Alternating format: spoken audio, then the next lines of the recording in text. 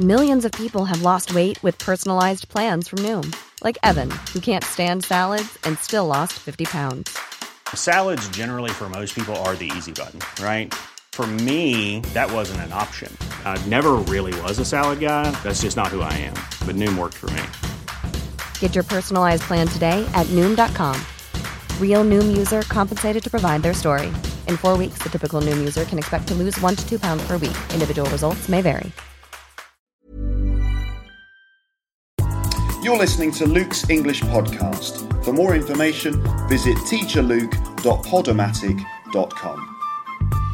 Hello, you're listening to Luke's English Podcast. This is not a full episode today. This is just a quick message to say hello to everyone and to let you know that I'm going on holiday for about 5 days. I'm going to Spain, Alicante in the south of Spain, to go rock climbing with some friends. So I'll be on holiday for a few days, which means that I won't be uploading another full podcast for about another week. I've got one prepared, it's half finished, but it's not ready to be uploaded onto the internet yet. So I'll load that up when I get back from my holiday. It was my birthday yesterday, and I had a little celebration down next to the river in a pub which is close to my house. And some of my friends came and joined me, and we had a few drinks and stuff, and that was really great fun. And I'm on holiday from work for 2 weeks now. And so 5 of those days will be spent in Spain rock climbing. Looking forward to it very much. It's going to be great. So this podcast is just a little extra message just to kind of let you know that a new full podcast will be uploaded soon. So don't worry, I haven't forgotten about everyone, and I haven't forgotten to upload one. It's just that I'm busy having fun on holiday. Now, I thought that just to give you something to listen to and to enjoy and to study while you wait for the next podcast, I would play you a little comedy clip. The comedy clip that I'm going to play you is by a comedy group from the UK called Monty Python's Flying Circus. Now, you might have heard of them. Let's see, probably the most famous member of the group is John Cleese. And John Cleese is an actor who he was in some James Bond movies as Q, the guy who gives James Bond all of his machines and weapons and things. And he's also in a very successful comedy called Fawlty Towers, which is probably the most famous thing that he's ever done. But Monty Python's Flying Circus was a group of comedians who came out of Oxford and Cambridge universities, joined together to make one of the best and one of the most influential comedy programmes on the television here in the UK. Everyone knows Monty Python and everyone loves them here. They're very, very popular. So I'm going to play you a little comedy scene that they did. They performed it live at the Drury Lane Theatre in, I think, 1974. The title of this sketch is called The Four Yorkshiremen. Now, a Yorkshireman is just a man who comes from Yorkshire. Yorkshire is an area in the north of England, okay? And basically the kind of comedy or the funny part of this sketch is, well, the fact that these four Yorkshiremen basically are sitting together, if you can imagine, they're sitting together drinking some very expensive wine because now they're rich, okay? They're old and rich now, but they didn't used to be rich. When they were children and when they were growing up, they all had very, very difficult lives, and they're all working class men who had to work very, very hard in a difficult life in order to get rich. So one of the things about this is that when old men like that get together, they always talk about how hard their lives were in the past and how it's really easy for young people nowadays. Okay, and typically men like that will say things like, the kids of today don't know they're born. Life is much easier for them than it was for us. Right? They just don't know they're born. Or, for example, if they've told a younger person how difficult their lives were, they might say things like, you tell the kids of today that, and they won't believe you, right? So it's kind of typical things that old men say when they're complaining about how their lives were very hard in the past and how young people's lives now are very easy in comparison. And the conversation that they have is they talk about how when they were younger their lives were so hard, and they describe the difficult conditions that they had to live in when they were growing up. But as they all talk about it, it becomes like a competition, because they all have to describe a much harder life. So if one says that he had to, for example, when he drank tea, because they had no electricity, he had to drink cold tea. And the other one would say, you were lucky, cold tea, you were lucky. We used to have to drink old water out of a rolled up newspaper, right? So they're kind of trying to explain that they had much harder lives, and it's like a competition. Anyway, I think it's very funny, and you can listen to it here, and on the webpage I'll post a script of the sketch so you can read that and understand it and hopefully enjoy it. And I will upload another podcast for you very soon, and you can look forward to that. So thank you very much, and I will speak to you again soon. Thank you. Bye, bye, bye.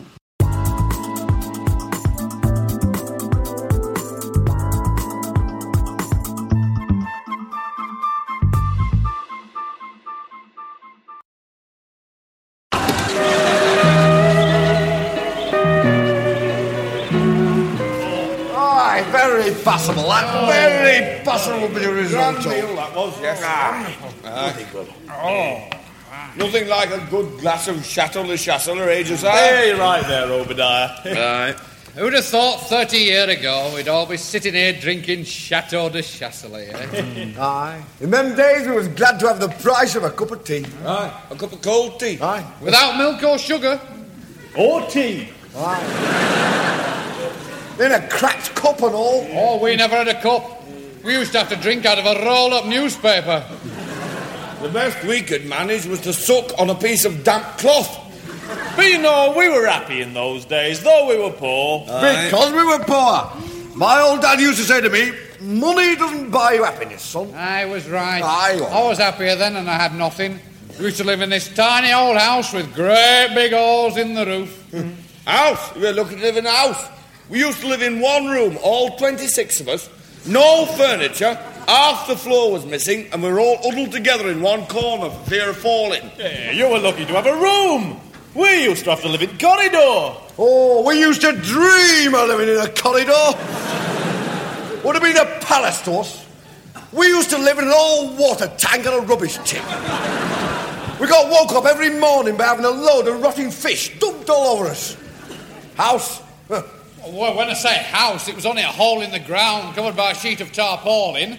But it was a house to us. We were evicted from our hole in the ground. We had to go and live in a lake. You were lucky to have a lake. There were 150 of us living in shoebox in middle of the road. Cardboard box? No. You were lucky. We lived for 3 months in a paper bag in a septic tank.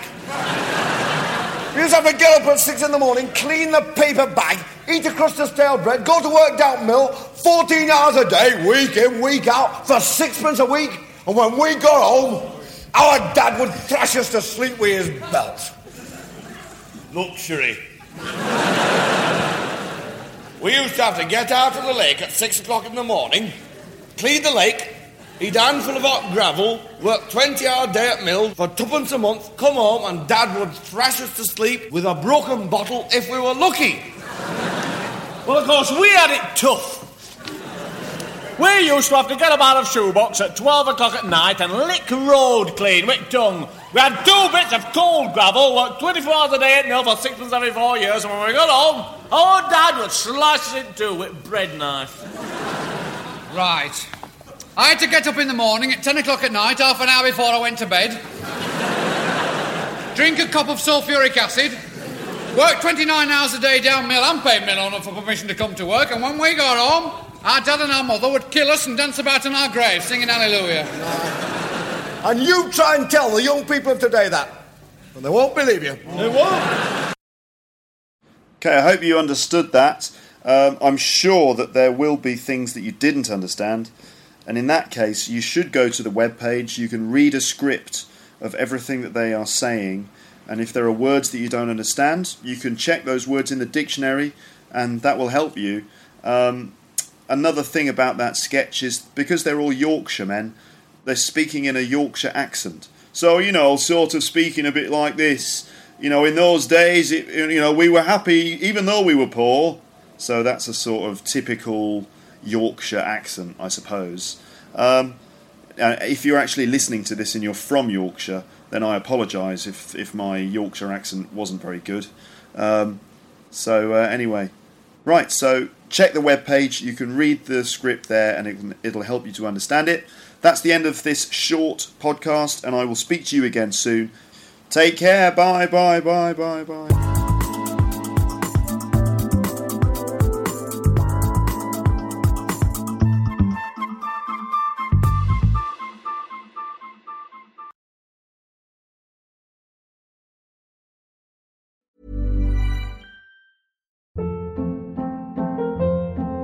Hold up. What was that? Boring. No flavor. That was as bad as those leftovers you ate all week. Keke Palmer here, and it's time to say hello to something fresh and guilt-free. HelloFresh. Jazz up dinner with pecan-crusted chicken or garlic butter shrimp scampi. Now that's music to my mouth. HelloFresh. Let's get this dinner party started. Discover all the delicious possibilities at HelloFresh.com.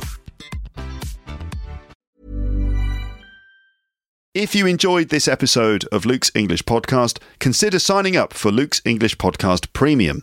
You'll get regular premium episodes with stories, vocabulary, grammar and pronunciation teaching from me, and the usual moments of humour and fun.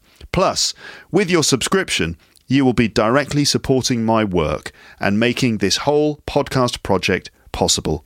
For more information about Luke's English Podcast Premium, go to teacherluke.co.uk/premium info.